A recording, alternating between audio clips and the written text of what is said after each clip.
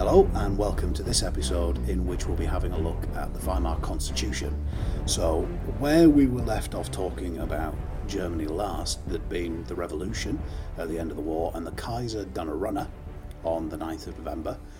And so we have a new state being born out of the ashes of the old. And as with any state like America or France, the first thing they do is they sit down, they write a rule book on how they're going to do it. And they produce something that's quite unusual. It's very democratic, isn't it? Mm-hmm. Cool. It is, broadly speaking, it's probably the most democratic constitution that's ever been drawn up anyway, certainly for this period of history. Oh yeah, without a doubt. The key aspects, the key democratic aspects are, of course, proportional representation, which give an accurate account in Parliament of the votes cast. So this is a very important point because a lot of voting systems are very unfair. The one we use in this country, for example, is first past the post. And whoever gets the most votes in any constituency wins. That's fine, except let's say that 50,000 people vote for party A and 30,000 people vote for party B and 40,000 people vote for party C. Well, party A wins because they got 50,000. The only problem is 70,000 people didn't vote for Party A, and their votes have been totally ignored. Well, I'll go further. 70,000 people voted against Party A, and that is most of our constituencies. Yeah. So what you find with the idea of proportional representation, which is you get 5% of the vote, you get 5% of the seats in the Reichstag, it means that every vote counts, every voice is heard. And that you don't get much more democratic than that. No, and that is indeed the current system in most of our European allies. Now, we'll pick up later on, because that does cause a problem. But we'll come to that later on. And the other thing is, who's voting? Because this is a world in which women over the age of 20 with some property have just got the vote in the UK. Women don't have the vote in America. But here, in Weimar, they say that everybody over the age of 20 has the vote. On equal terms, yeah. It's over the age of 30 for the women, wasn't it? Yeah. In 1918. Yeah. Yeah. So that in itself is, again, a big step. This universal suffrage, they're the first ones to bring that in. So the actual structure here then, at the top, because the Kaiser's now gone, so we need a new head of state. Uh-huh.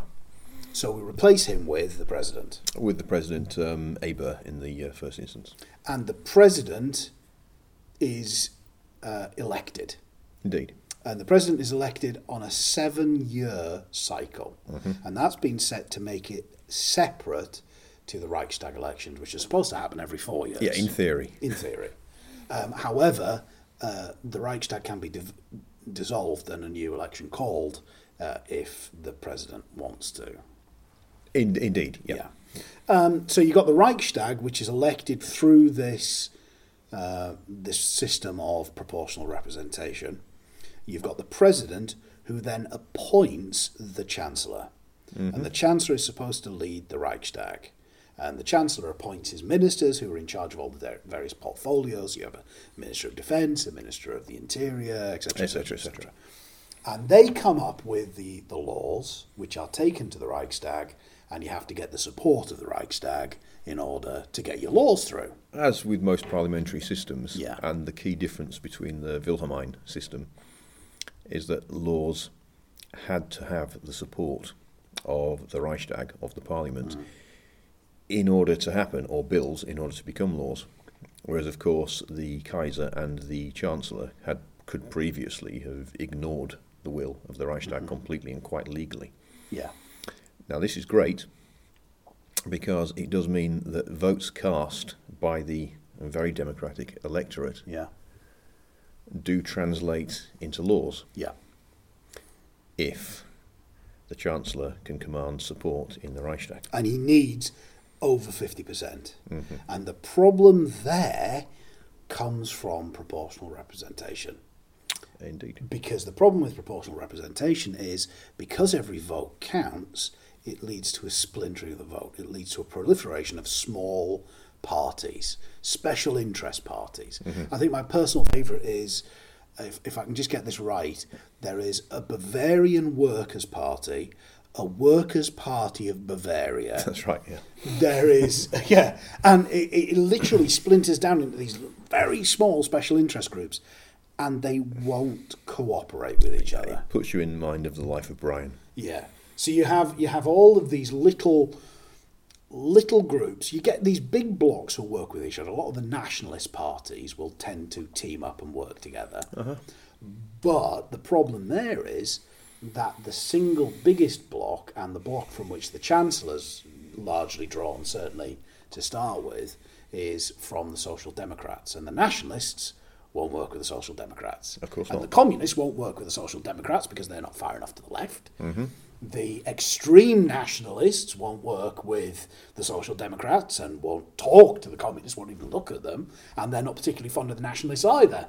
So you get this deadlock, this inability to get anything done. You do. I think in general what you have is a very democratic system which would potentially work well in an age of harmony. Yes. But this is the age of wars and revolutions. Yeah. Of conflicting ideologies. This is the age where we have the birth of fascism, National Socialism, the flourishing of communism. Yeah. Opposites. And the other thing is that this has been put into place in a country which is broken. Because Germany, coming out of the First World War, is a wreck. Mm-hmm. And there is, as we'll discuss in the next episode, there is no political harmony. There is no stability. And this system would work brilliantly if you were stable. But in a time of crisis, it can't find an equilibrium. Well, you're right. In a time of ideological opposites, wedded to a time of economic total devastation. Yeah. And a complete change of routine for the German people. Absolutely. German people have only known autocratic government. Yeah. And let's be fair, it's been very successful for them. Yeah. They're now faced with an experiment in democracy. Yeah. They're not wedded to democracy. No, not at all. Let's give it a go. Let's try, see what it works out. And what they see is chaos and disorder. Absolutely. And their response to that we'll pick up in a minute. But while we're on the constitutional issues, it's worth saying that there is a method for the president to deal with this deadlock. Ah, yes, there is. And that method is called? Article 48. Article 48. Explain to us what Article 48 is. Now, Article 48 allows the president to effectively suspend a democracy and rule by emergency decree if he sees fit to deem a national emergency. And who decides if it's a national emergency? Well, ultimately, the president. All right, okay. So the president decides it's a national emergency and then suspends democracy and then can just pass laws over. I can't say that's going to cause any problems whatsoever. That's fine. No, I agree with you. Of course, that couldn't possibly cause any problems. No, that's going to be whatsoever. absolutely fine. So, overall, what are we going to say here? What's the key takeaways? The Constitution is... Oh, and there's one thing we've forgotten, sorry, which is that Germany is federal. Weimar is federal. So it has laws in the states which aren't necessarily the same as the national laws. And so you get the states with a certain level of independence. And again, that, although democratic and probably the only way you can really run a country that big, as we see in America. Indeed. But again, it doesn't exactly add to a feeling of stability and cohesion in this coming out of the war wreckage. No, and really the only point I was going to make here is that in the shock of the First World War, in the anarchy of not knowing where we're going or what's happening, there is to some extent a reactionary harking back to regionalism. Definitely. So Germany's recent history does kick in a big way, and that's not helped by the federal nature of the Constitution. However, I do agree with you. I can't see how they could have done anything different. No. So the key takeaways here is it's very democratic, possibly too democratic for a country that's not used to democracy. At that time in history. Yeah, I think it's sort of like running before you can walk. Is that fair to say? And it's stored up two major problems for the future. The two major problems being proportional representation and Article 48. So hopefully that's given you a good overview of the Constitution. Listen closely to that one, and then start listening to the other episodes on what actually happens during the Weimar period. Thank you very much for listening. Good luck in your exams.